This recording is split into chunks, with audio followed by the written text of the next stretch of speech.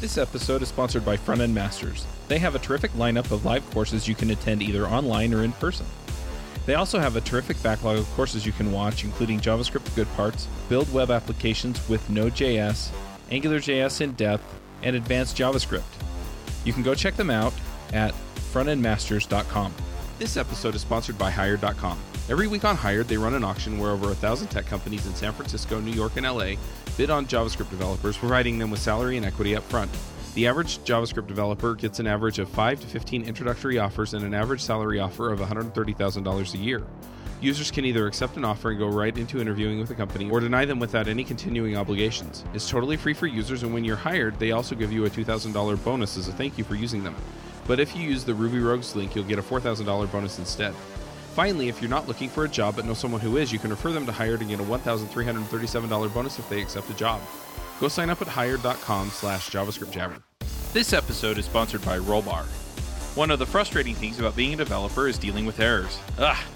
Relying on users to report errors, digging through log files to try debugging issues, or a million alerts flooding your inbox ruining your day. With Rollbar's full stack error monitoring, you get the context, insights, and control you need to find and fix bugs faster. It's easy to install, and you can start tracking production errors and deployments in 8 minutes or less. We have a special offer for JavaScript Jabber listeners. Go to rollbar.com/JSJabber and sign up to get the Bootstrap plan free for 90 days. That's 300,000 errors tracked for free. Loved by developers at awesome companies like Heroku, Twilio, Kayak, Instacart, Zendesk, Twitch, and more, give Rollbar a try today. Go to rollbar.com/JSJabber.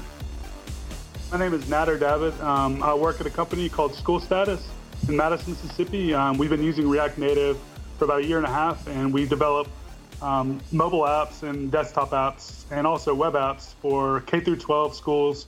We do data visualization. We have schools in the Southeast United States for the most part.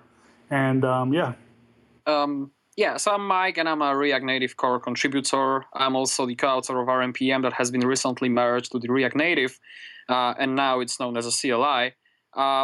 And I'm also a co-founder of ColdStack.io, which is a software house delivering React Native apps to our clients all over the globe. I think that's all. All right. Well, let's go ahead and start at the beginning and give people a quick sketch of what React Native is. I know we've done other shows on it, but I like to just get the simple stuff out of the way so we can ask all the deep questions. Yeah, so I guess I'll give you a quick overview from my point of view and why we like it and why I like it. So it's basically a way to build native performing mobile apps on Android, iOS, and also they're already targeting Windows and desktop applications using mainly JavaScript. So basically the difference between React Native and something like a hybrid or Cordova is instead of actually running a web view like Cordova or a hybrid app would do, you're actually accessing native components. So the performance is really, really nice. And you're also able to access the native APIs directly just using JavaScript. So it's really great for web developers or JavaScript developers looking to get into mobile development because you don't really have to learn a lot of other things. You kind of use your existing knowledge and you're able to build these really high quality mobile apps.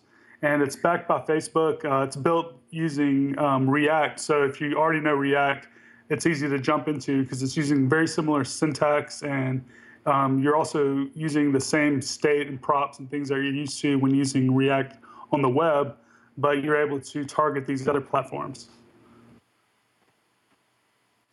Now, it works over JavaScript core. I'll put a link to in the show notes to the episode we did on the iFreaks show for JavaScript core. I also should point out that Nader and Mike and several other folks get together every week and do a show called React Native, which is part of devchat.tv. But I'm wondering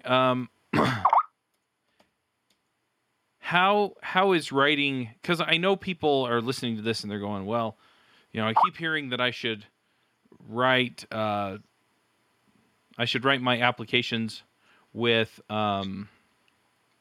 Swift or with Objective-C or with whatever other native technology. I guess it's a form of Java in Android. So, are there things that you can't do with React Native that you can do with React Native? Well, mostly no, I would say. The power of React Native is that you can write native modules. So essentially, in case there is anything missing, if you are writing a mobile app, like if there is I don't know, lock screen controls missing or some Bluetooth interactions are missing, you can always write them. So, for example, we have been recently writing a media player in React Native, and there was no module available to control the media player natively and control lock screen controls. So we just wrote the missing APIs and just ported them to JavaScript so that it was totally doable from the JS without actually writing any native code by other developers. So that's a very, very important feature of React Native itself. Plus, the native modules itself are a very, very nice abstraction because you can write them without actually being an expert in either Java or Objective-C. So, for example, our developers that have little native knowledge can usually write some very, very simple native modules by just checking out the documentation and checking out the native APIs and just going through the documentation. So if you have some native knowledge or if you have a native developer inside your team, you can always ask them to port a native component for you so that you can use them from the JavaScript. So you can always extend it.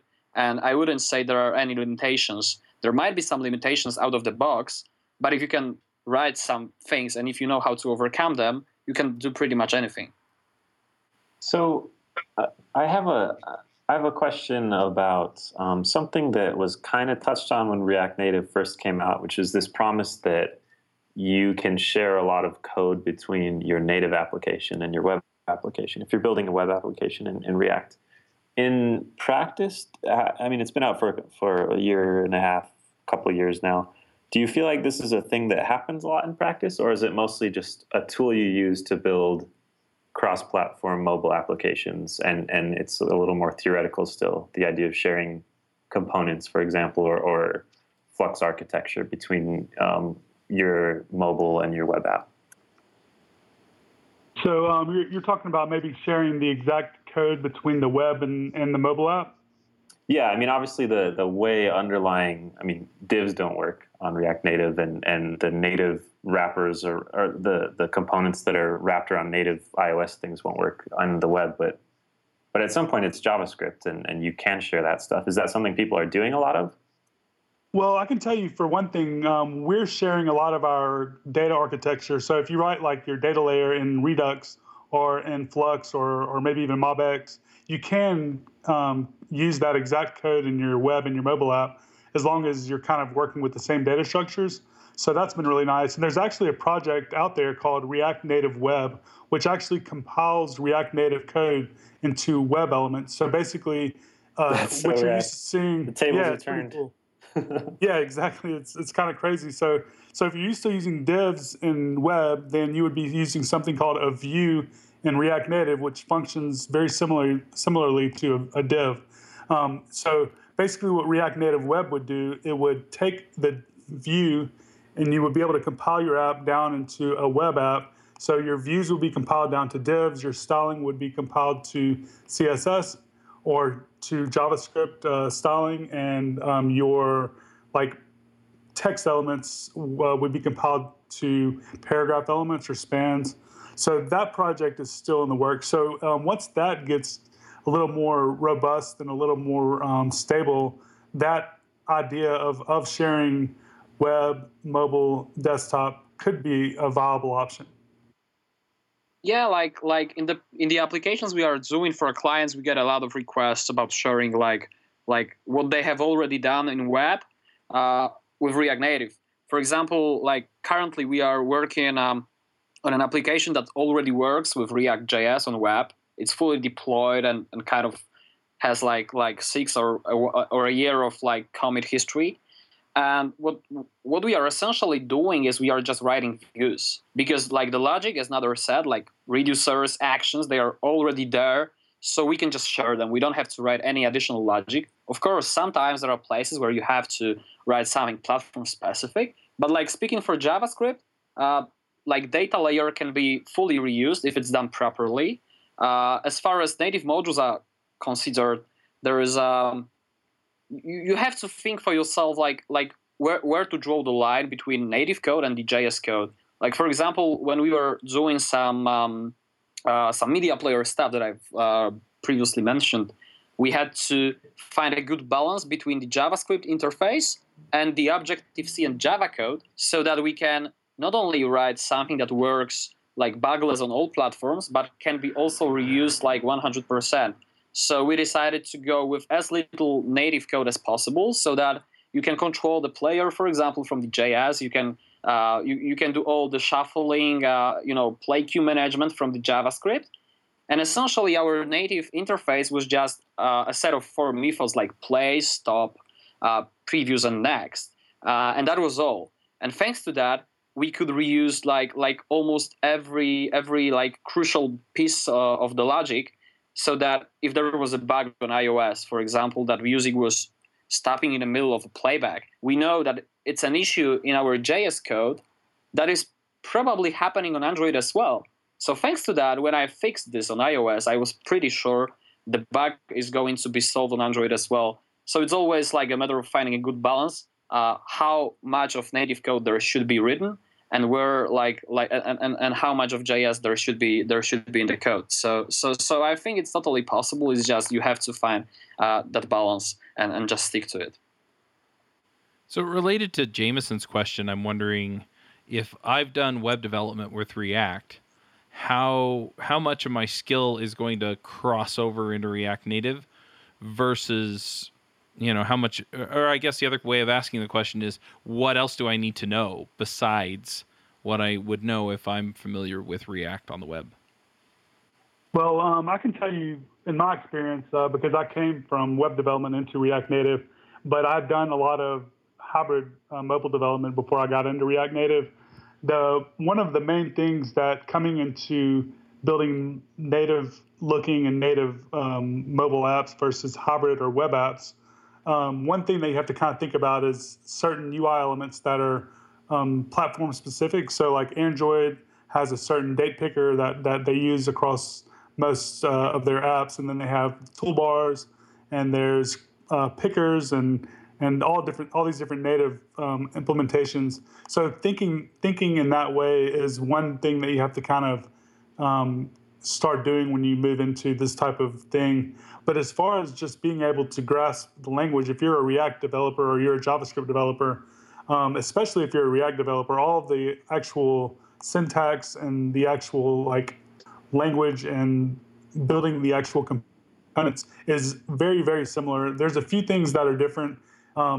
Things like thinking as far as your styling goes. We don't have CSS, but we do have something that's very similar. They've actually ported over Flexbox, a Flexbox implementation, I should say, into React Native that allows you to do a lot of the similar styling that you're used to in CSS with slight differences. So I would say you can take a lot of your knowledge and be able to get up and running with React Native fairly quickly. If you're using React, I would say very quickly. And if you're just coming from JavaScript, like if you're an Angular developer or just a Backbone or jQuery developer, and you want to pick up mobile app development, I would probably say take a look at React and understand the React lifecycle and how props and state work, and then kind of jump into React Native after that. You kind of brought up. Oh, go ahead. Sorry.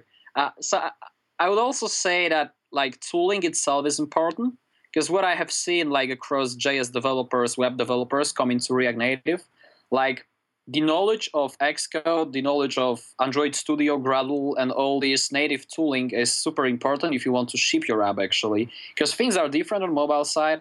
There is no Webpack, and shipping your app is not just a matter of using Heroku or a similar service, but you also have to know how to kind of create an account on the iTunes, how to deploy your app, how to manage all the certificates and stuff. So that was also one of the reasons why we have built RMPM, just because linking native libraries was super hard for users, because essentially on web you just npm install something, require, and it's done. It kind of works. But on the native side, on the React Native side, you have to link your libraries. You have to add some native code. You have to bundle other native dependencies. So the process itself is way more complicated, and you have to think of all these steps. So I would say tooling is important as well, because you just have to know that the process is different, and there are like a lot of things you have to consider when you are about to deploy your application and want to make it available for your users. Can you actually go into a little bit more detail on that? Because so you guys first touched on about being able to use Flexbox, which is different from my understanding of what you would do if you were using like Swift or something like that. But then another cool thing is that if you're using React, you can do hot reloading. But then the other thing that I've read is that you don't have to go through the App Store to update your app. So I guess I'm bringing up all these things because I was just going to see if we could talk a little bit about, everybody says like how great it is to share code, but it seems like there is actually also a lot more there other than just being able to use JavaScript and just being able to share code that's really valuable versus just using like Objective-C or Swift. Yeah, I can go into a few of those things that were very beneficial for us. So we have a lot of native developers we have a few native developers in our company. So one of the main things that they said was a huge benefit and a draw for React Native versus native development was the fact that we do have the live reloading and the hot reloading. The hot reloading, as far as being able to just save your app and being able to update the state of your app without having to compile it. So a lot of times if you're developing a native app, you have a compile step of anywhere between a few seconds to maybe a minute, depending on how large you are of an app you have. So like if you have just a small UI change, sometimes that would get really frustrating, and the developer time would be extremely long just to make a small change. So it's beneficial for companies because you're able to kind of develop apps a lot faster, and that's just one of the ways that it improves your speed of development. You mentioned the remote updating through the App Store. And yeah, there's a lot of services that are built now and a lot of different implementations of that as far as being able to update your app. So basically what you do is you build your initial version of your app, submit it to the App Store, and then as long as you're not updating any native code as far as any actual like Objective-C or anything like that, you're able to remotely update your app using one of many services. One of the best ones right now is actually Microsoft Code Push. So Microsoft has built a really, really nice way to do that. They have a nice API. It's free and it's really easy to use. And you can basically update things like you would on the web. So like if you're a native mobile app developer, you may be used to waiting a day up to a week to update your app in the App Store. Whereas if you're a web developer, you can update it on the fly. So with Code Push, you can update your native app on the fly. So that's a really beneficial thing as far as React Native goes. That brought up an interesting thought in my mind, which is that as a web developer, you might not have an idea of what the constraints are of the native platform. So sometimes some of the pitches that I hear for React Native are like, if you're used to this crappy thing about mobile development, check out this awesome thing. And it's like, I didn't know that was a crappy thing. I just thought you could just deploy code easily or build fast or whatever. So it seems like part of the pitch for React Native is making web developers aware of here's what it's like without it. I have a question about kind of what. So Chuck already asked how much of the experience transfers over, and I have kind of a slightly different take on that question, which is if I'm a web developer and I get into React Native, what's going to be hard for me besides the obvious things of like writing Objective-C or Android code or whatever? Like what will not be as seamless for me?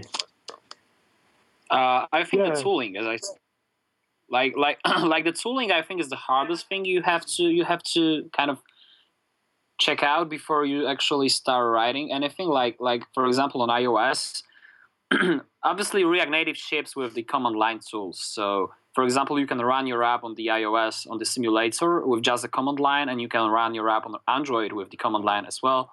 But there are times where you have to open the Xcode and you have to check out you have to like bundle your app. You sometimes have to change the release scheme and do a lot of configuration stuff.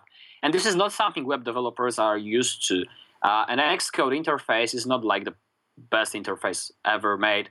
So sometimes people get confused how to change things and how like even to understand why these things are like required, especially given that Apple is kind of super strict about like what can be inside the app, what cannot be inside the app. It has a lot of security concerns you have to consider, and you have to, for example, set up like sometimes with the iOS 9 release, you can't just access a random server because they are kind of whitelisted now. So if you are about to access like resources, you have to whitelist them in the configuration. And these are the things people are sometimes asking, like why this is required, or for example, why my like HTTP services are not working.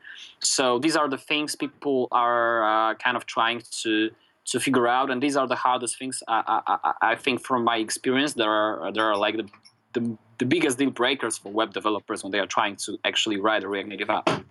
Sure.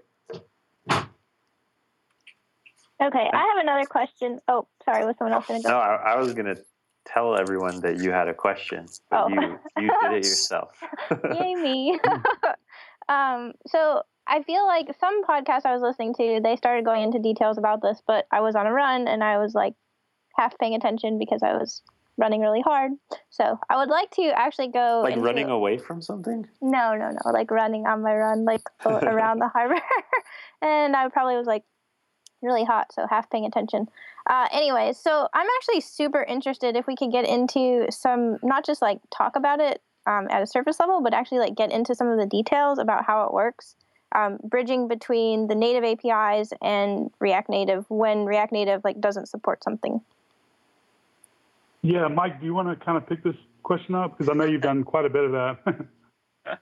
Yeah, I know that question was going to be asked. Well, after all, yeah. So speaking more in details, like there is a very very nice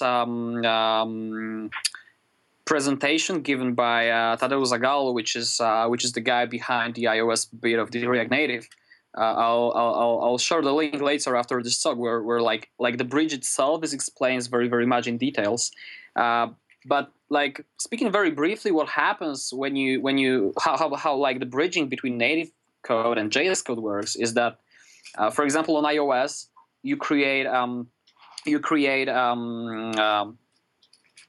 a class which is extending some React Native internal code, and then inside this class you have to define the methods that your native code is going to expose to the JavaScript.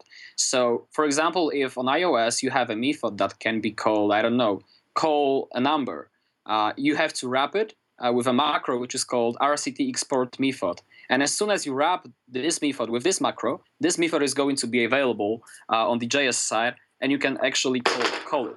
So, so on a very very high level, when you wrap these methods with the macros that are available on iOS, then during the runtime of your app, all these informations are collected into a huge JSON, and that JSON is then transferred to the JavaScript. And based on the information provided in that JSON, the React Native is able to actually kind of build the dynamic API based on that file. So if it receives, for example, an array, and inside this array, there is an information that your code is exposing, for example, 10 native modules, and all these 10 native modules have some certain methods. Based on that information, it will prepare an object for you, where properties will be the names of your native modules, and each of these properties will have another object inside with properties that will be names of the methods you can actually call.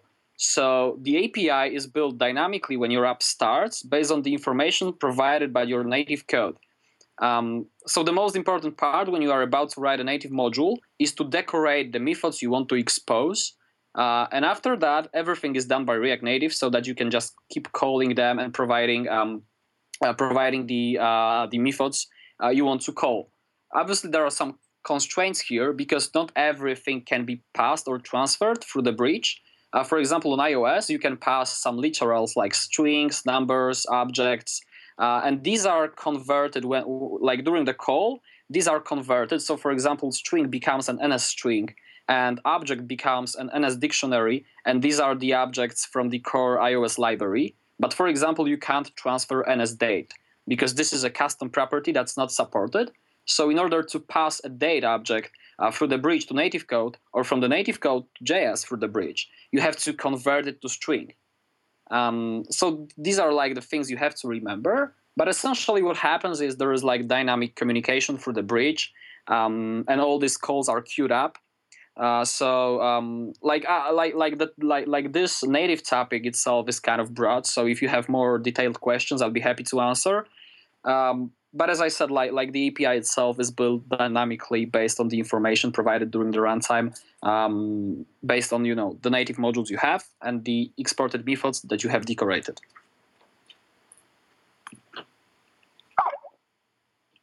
Yeah, we actually had a pretty good episode on React Native Radio about bridging native components with Tado.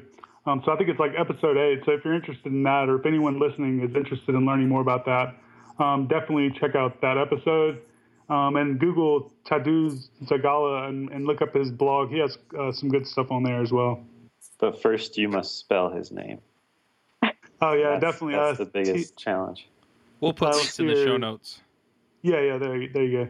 He's a really smart guy. He knows lots of things. Yeah, he also has a lot of cool stuff about the JSVM itself and how like the React code is executed on React Native.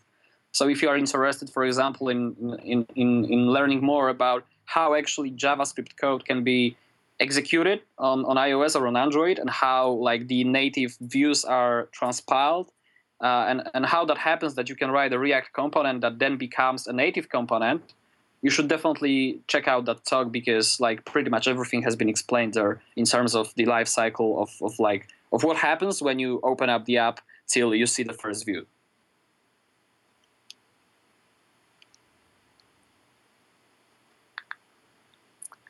So other question that go I'm ahead, running across here is that, I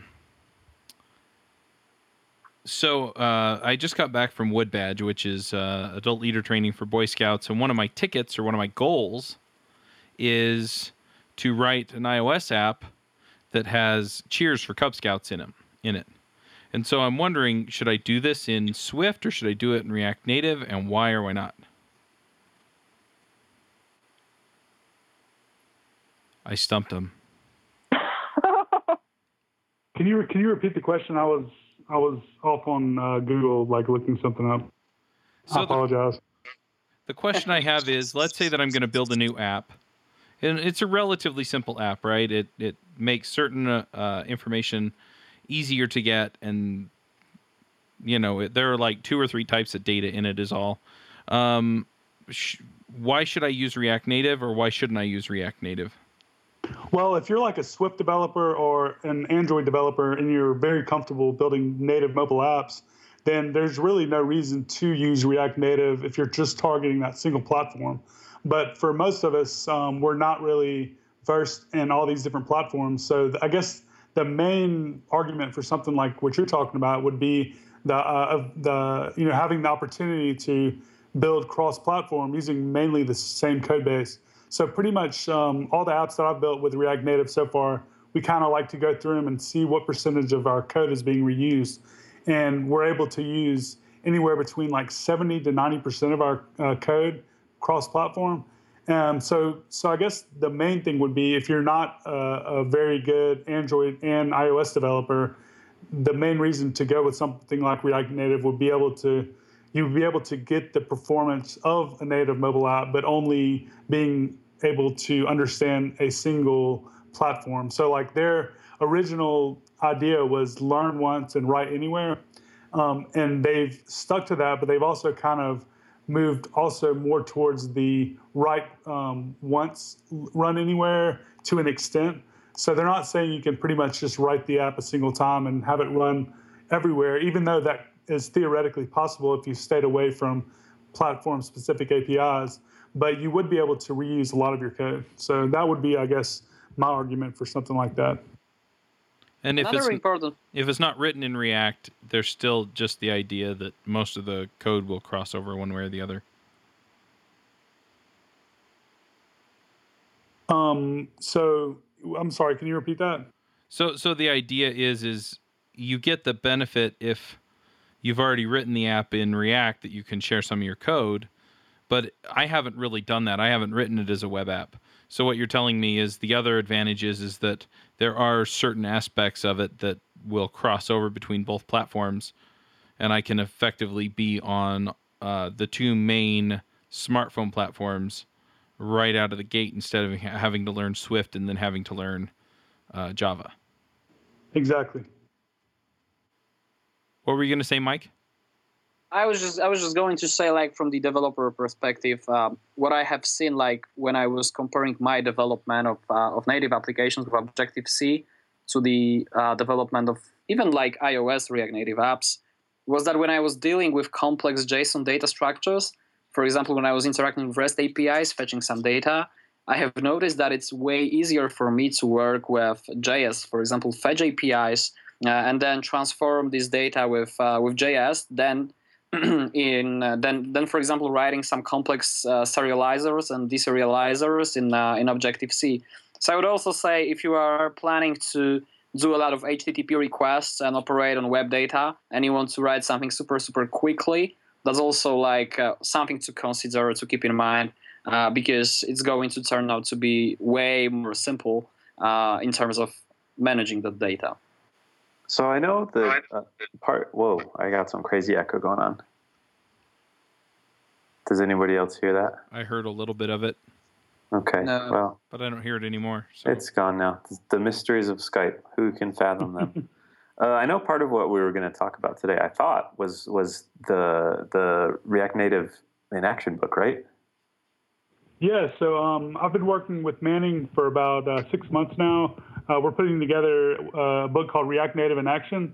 So it just went on sale yesterday, which was August 1st. We have 3 chapters so far. It's going to be a total of 12 to 14 chapters, and it's pretty much going to be a very comprehensive book. So if you're coming into React Native or you're coming into mobile app development and you kind of want to learn how to build mobile apps using JavaScript, React Native in Action would be a pretty good book for you to kind of check out. And you can read the first chapter online for free and kind of see if it's kind of what you're looking for. And if it is, it's available for purchase right now. So how do you write a book about a technical topic like this that moves so fast? I mean, especially if you're going to talk about like the tooling or the modules or ecosystem or something like that? Or do you just not talk about that stuff and try and focus on the core that's not going to change? Yeah, it's been pretty interesting. And, this is my first time actually putting together a full book. I've done quite a bit of blogging.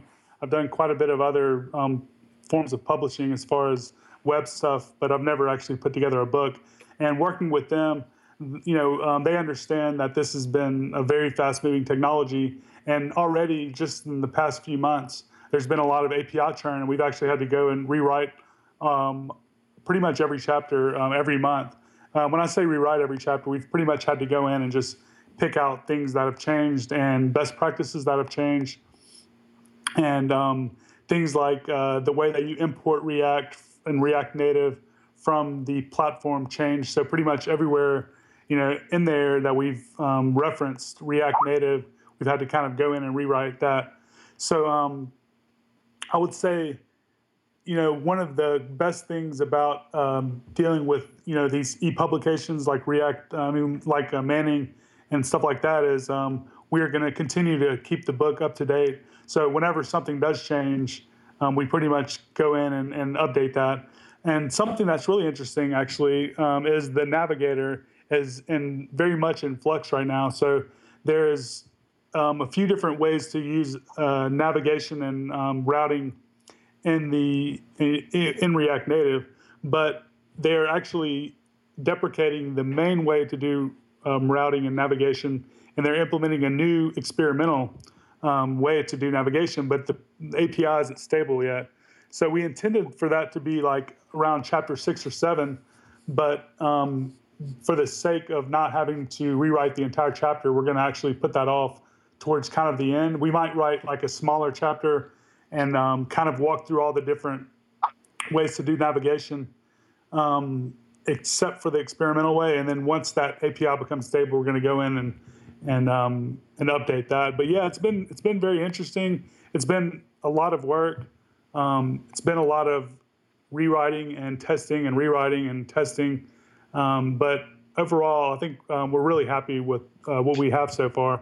And if you are interested in learning about navigation and things like that without purchasing the book, I have quite a few blog posts on Medium. So I'm Dabit3 on Medium, and I have quite a few different blog posts on the experimental navigator as well as some regular implementations of the navigator. And those are also being kept up to date with the API changes.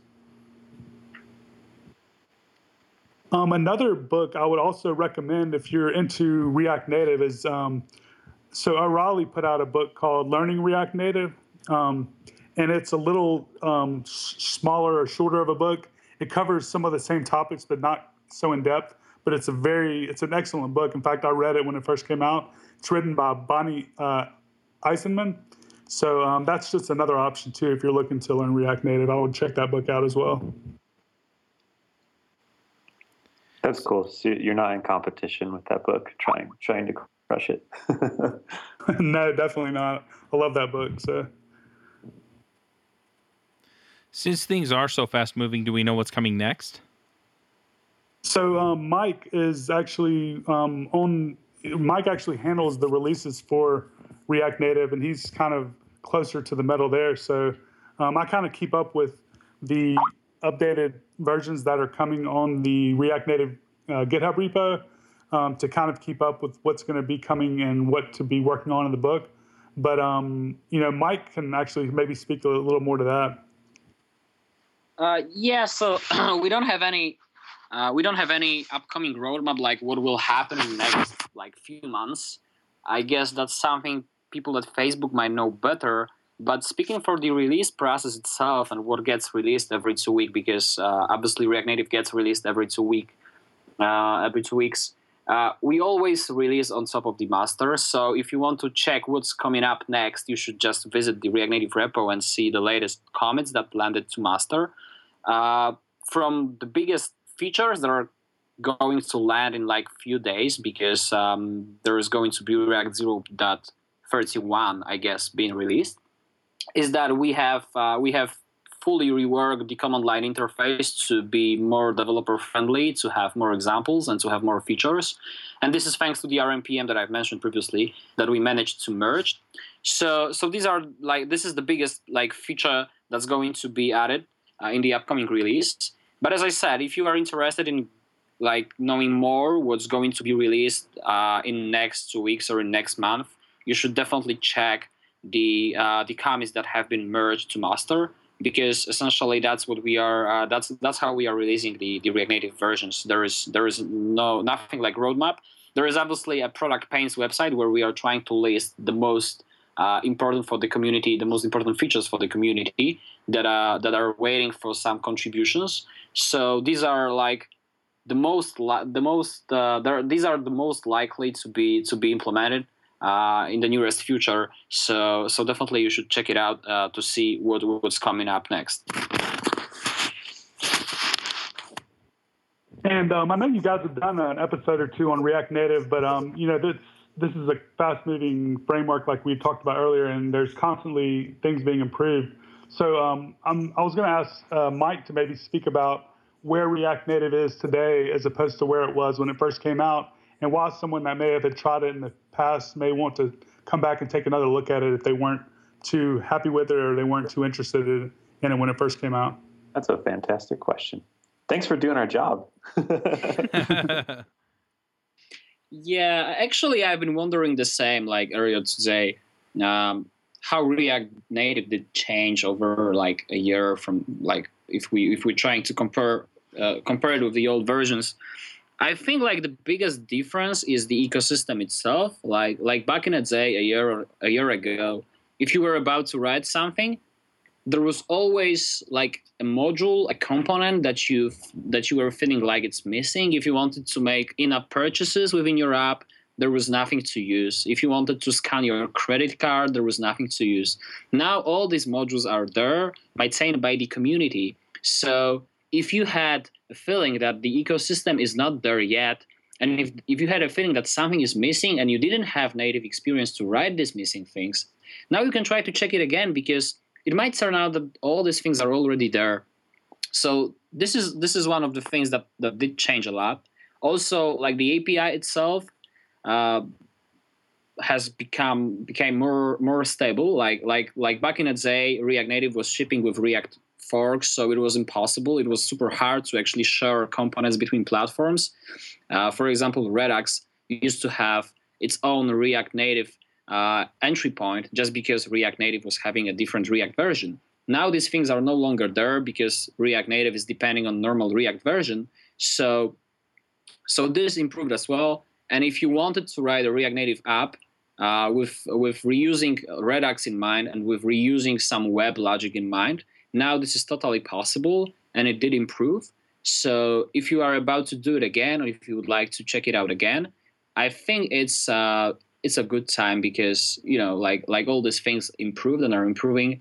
Documentation is improving. Like back in the day, there was a lot of missing places. The documentation was kind of confusing in a few places as well. Now we had revamped the documentation dramatically. It's now way better. It has more method. It is more methods described. It is it has more sections.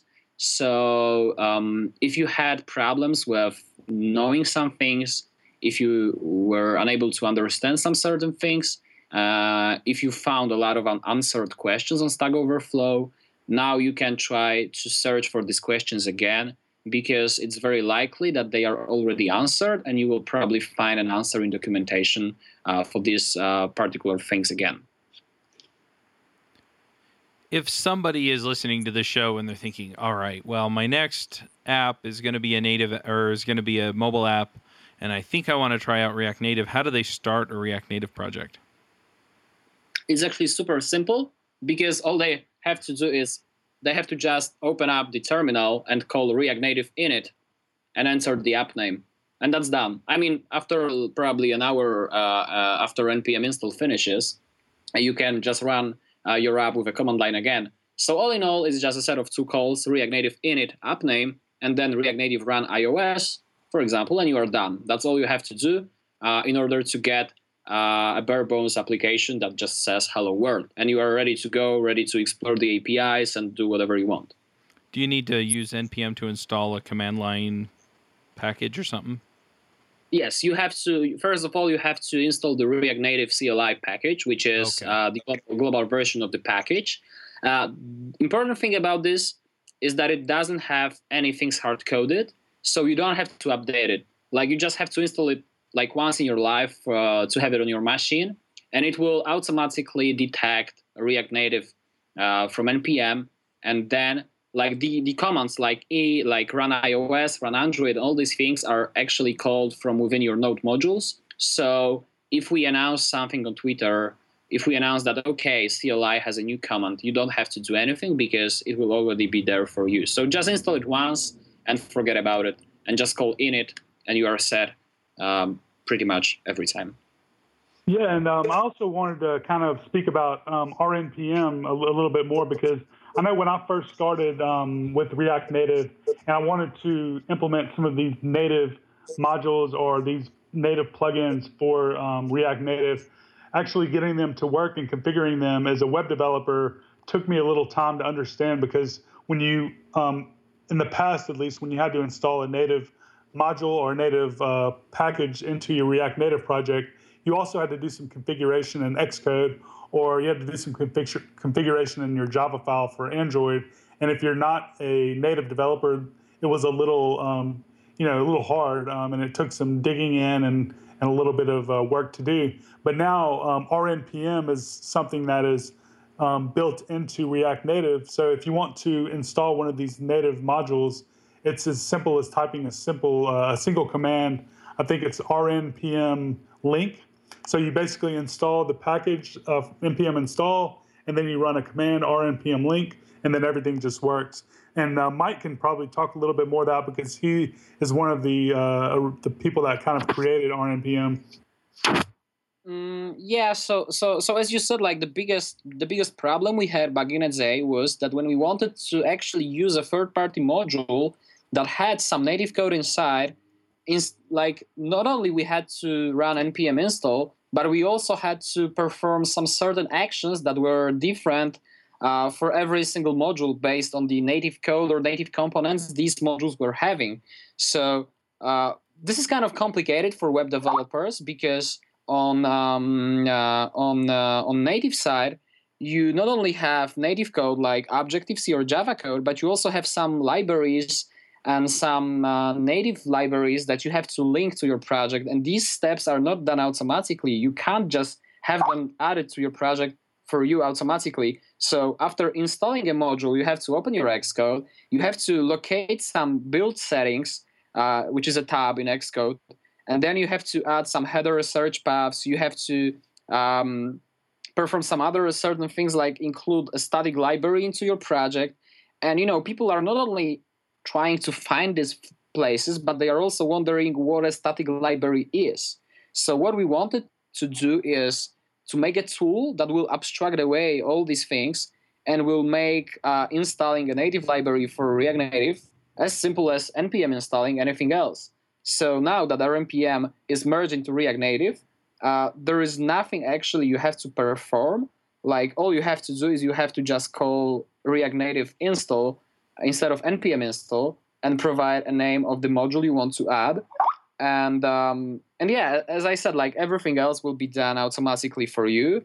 And I think this is a pretty cool feature because like in most cases, the linking steps, the manual linking steps were simple because you just had to do three things. And after doing this for like a month or two, you already learned them. So you were doing this automatically. But then let's say you wanted to integrate code push. And if you go to the code push GitHub repo and you check out the README installation steps, you will see that there is like way more things to do. You have to provide some configuration. You have to set up keys, tokens. You have to attach some native libraries, SQL libraries, or something else. And this is getting super tricky, not only to add to your project, but then think about uninstalling a native dependency. It's very, very likely that you may break something because these third-party native dependencies may overlap across all your React Native dependencies. So as I said, like RNPM is the tool that makes this super easy for you because you don't have to think about it. Like if you are a web developer, you don't have to learn what a static library is or what a native library is or how is React Native dependency different from regular JS dependency. If they are all in NPM, they should be the same. So as I said, like this tool is there to make it easy for you, to make this initial steps easier for you to start with React Native. All right. Well, everyone got real quiet. So let's go ahead and get into our picks. Amy, do you want to start us off with picks? Sure, I have one, and I'm not going to say the full title because I don't like to cuss. But anyways, it is a talk by Kathy Sierra, who I actually was not really terribly familiar with, but apparently she is amazing from everyone who responded as I posted this on Twitter. But it's a talk called Making Bad A Developers. And it just kind of talks about, I think, like using your mental energy wisely when you're developing something. So I got a lot out of the talk, and she's just like a phenomenal speaker as well. So that probably makes the talk too. And I'll put a link in the show notes. That's it for me. All right, Jameson, what are your picks? I have 4 picks, and 2 of them are self-serving. I'll do those first. My first pick is surprise, surprise. It's React Rally. It is a community React conference in Salt Lake City, August 25th and 26th. This might possibly go out before the conference starts. We're working on a live stream. That depends on a couple things, but for sure we will record the talks and have them up on YouTube soon after the conference. Tickets at this point are almost sold out, so they might be sold out by the time this airs, but we'll see. We might have some more. But I would love to see you there. My next pick is another podcast that I'm on called Soft Skills Engineering, where we talk about the kind of non-technical side of software development. It's Dave and I, so two JavaScript Jabber people. We got a website this week, and we're just so proud of being all grown up and having a website. So you can see all our episodes at softskills.audio as a way to subscribe to. And then my next two picks are just two books that I've been reading lately that I've really enjoyed. One is Practical Object-Oriented Design in Ruby. It's a Ruby book, but guess what? It's good no matter what language you program in. It's been really interesting to read it and think, how would I solve this from a more functional programming aspect too? Just really good information on how to design code that's easy to maintain. And then the second book is The Algorithm Design Manual. I did a CS program in college, and I took a course on algorithms and another one on data structures, but it's been a long time since I've really looked into that stuff. And this is a pretty, I'd say it's a pretty approachable book. Some of these are very like mathematical and formal and kind of difficult to read as just a working programmer, but this one is really well written and also really interesting too. So those are my picks. All right, I'm going to jump in with a few picks. Generally, we talk about picks as something that made your life better or something that you're working on or enjoy. And I really had a pretty impactful experience last week. As I mentioned before, I was at Wood Badge. If you're not familiar with what Wood Badge is, it's training for adult leaders in the Boy Scouts of America. I think they also have it in England and other countries as well. But anyway, it was just, I don't know how to describe it, but I feel like more than just being a more capable Boy Scout leader, I feel like I'm a more capable leader in general and a better person for having gone. So I really, if you're involved in Boy Scouts at all and you're considering going, just go. The other thing I'll say about it is that I have attended leadership training in the past, and I've seen leadership training programs on par with Wood Badge, and they usually cost thousands of dollars, $2,000, $3,000, $4,000, $5,000. I've seen them cost. Wood Badge, if you're a Boy Scout leader, or even if you're not, it's open to anybody, but it is $130, I think, for adults in the U.S. So you have to camp out. That's part of the deal, but it is definitely worth it. So anyway, so I'm going to pick Wood Badge. I'm also going to really quickly pick the Boy Scouts of America, just because I think it's a terrific organization that teaches young men and young women, if they want to join an explorer crew, or a venturing crew, sorry.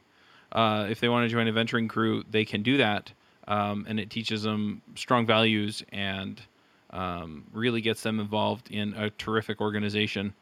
The mission of the Boy Scouts is actually to teach young people to make good life choices based on the values in the Boy Scout oath and law. So I think people are on board with most of the principles there, and I think it's a terrific organization that does a lot of good in the world. Lastly, I'm going to pick the scout camp that we were up at. Beautiful area. It's called Camp Typhy Scout Camp. It's part of the Mountain Dell Scout Ranch. It's right above Mount Pleasant, Utah, if you know where that is. But anyway, if you don't know where that is, don't worry, because Mount Pleasant's a really small town. But we were up on kind of a bench above the valley, so you could look out over the valley. Beautiful scenery. They had, I think we saw 4 or 5 point bucks just walking across the open area in the camp, and it was just wonderful. So great place to go. And I know that they have activities that you can go up and do without actually attending the scout camp. But if you're looking for a place to go and a nice place to visit, then that's definitely a place that I would recommend. So yeah, those are my picks. Nader, what are your picks? Yeah, so I have 3 picks. My first pick is going to be the Angry Birds movie. I wasn't really too hyped up to see that movie for some reason, because I'm not a big fan of the game. But if you have kids or if you just like animated movies like me, then I highly recommend watching it. It was like extremely entertaining, great animation. It was just a really fun movie. My second pick is an app called Enki. It's spelled E-N-K-I. And you can sign up for the wait list. I signed up for the wait list, and it took about a week, and I got an email and was able to download the app. It pretty much gives you 5-minute daily workouts for dev skills, and you can pick whatever programming language you're looking to learn. I'm on Python, JavaScript, and Ruby, and right now they only have JavaScript actual exercises, but Ruby and Python are coming up. And what it does is basically sends you a push notification every day, and it gives you like 5 different new things about a language, and you can kind of pick what skill level you are. So either beginner, intermediate, or advanced. And I've learned a lot, and I really enjoy it, and it lets me fit in a little bit of extra learning every day.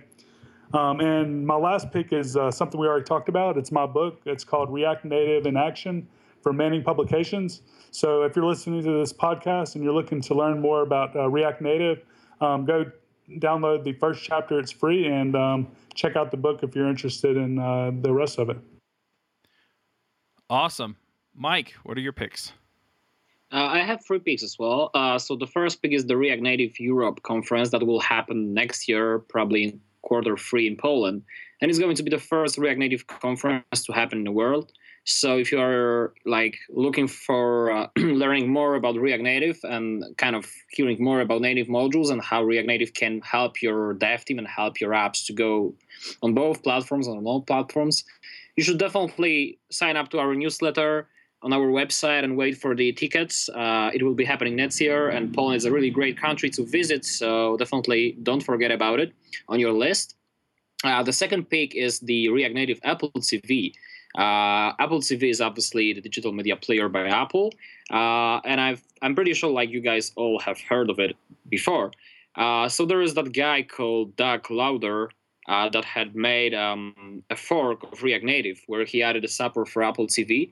And it's supposed to be working pretty well because, the APIs between iOS and Apple TV are pretty similar. So if you are having an Apple TV at your home and mobile development is not your toy, you can kind of try to get this up and running and probably build an app on your TV, I don't know, a game or kind of a streaming platform, whatever you want. It should be fun. And my last pick is going to be a little bit of self-promotion. If you are in San Francisco or live nearby, there is a React Native meetup happening on November 16th. I'll be there speaking about native modules. So if you'd like to have a chat, have a coffee, or to learn more about kind of adding native code to your JS apps and making it cross-platform, just be there, and we'll see there now. Actually, I'll probably start once again with this one. So my last pick is going to be a React Native meetup that's happening in San Francisco on November 16th. I'll be there speaking about native modules. So if you'd like to hear more about how we have built that media player I've been talking about previously, how to add in native code to your app and make it cross-platform, just be there. We'll have a coffee and share our experience. Sounds good. You should stop off in Utah on your way back. I'll do. Actually, I have a list of places to visit, so I'll be having a car. Yeah, definitely. Is Mississippi on that list? I have half of US on my list already, so I'm not really sure how this all will fit in my visa allowance of 3 months, but I'll try to make it. I'll let you sleep on Jameson's couch. You're welcome to. There's a 9-month-old baby, so there may or may not be a lot of screaming at night from adults and babies together. All right. Well, we'll go ahead and wrap this up. I just want to put in another plug real quick, though. If you're a React Native developer or you're interested in React Native, go check out React Native Radio. That's at reactnativeradio.com, and see what they've been up to. How many episodes do you guys have now? 33, 34? We're on we just recorded number 36. Okay. So yeah, definitely check that out. You can also, if you go to the JavaScript Jabber page on the top, there's a drop down for shows, and it's listed there in the shows. So Kevin Old is also awesome on there. Yeah, absolutely. We have Kevin Old, Jed Watson, and Ali Naja Fizadeh, me and Mike are kind of the regular panelists. So we come and go. All right. Well, we'll go ahead and wrap up the show. Thank you both for coming, and we'll catch you all next week. See ya. Bye. Getting back to work. Bye, y'all. See ya. Bye. Getting back to work. Why do you have to end on a downer? Oh, it's not. Well, maybe it depends if I fix this bug or not. I have confidence that you will fix it, Andy. I am so close. Oh, Jameson. Oh, you know what? Yeah, I was gonna mention since you're moving to Nashville about Kevin Ohl, but I guess you already know him. Oh yeah, definitely. I mean, because that's where I went to my boot camp. I feel like I know a bunch of the people there, and I'm just kind of moving back home, close to friends and family and stuff. So, yeah, I'm really excited to go back there. But, anyways, okay, getting back to work. All right. We'll catch y'all later. See ya. Bye, you guys. Thanks for having us on. Yeah. Thanks for coming. Thanks for coming on short notice. Yeah, thank you. Bandwidth for this segment is provided by CacheFly, the world's fastest CDN. Deliver your content fast with CacheFly. Visit CACHEFLY.com to learn more.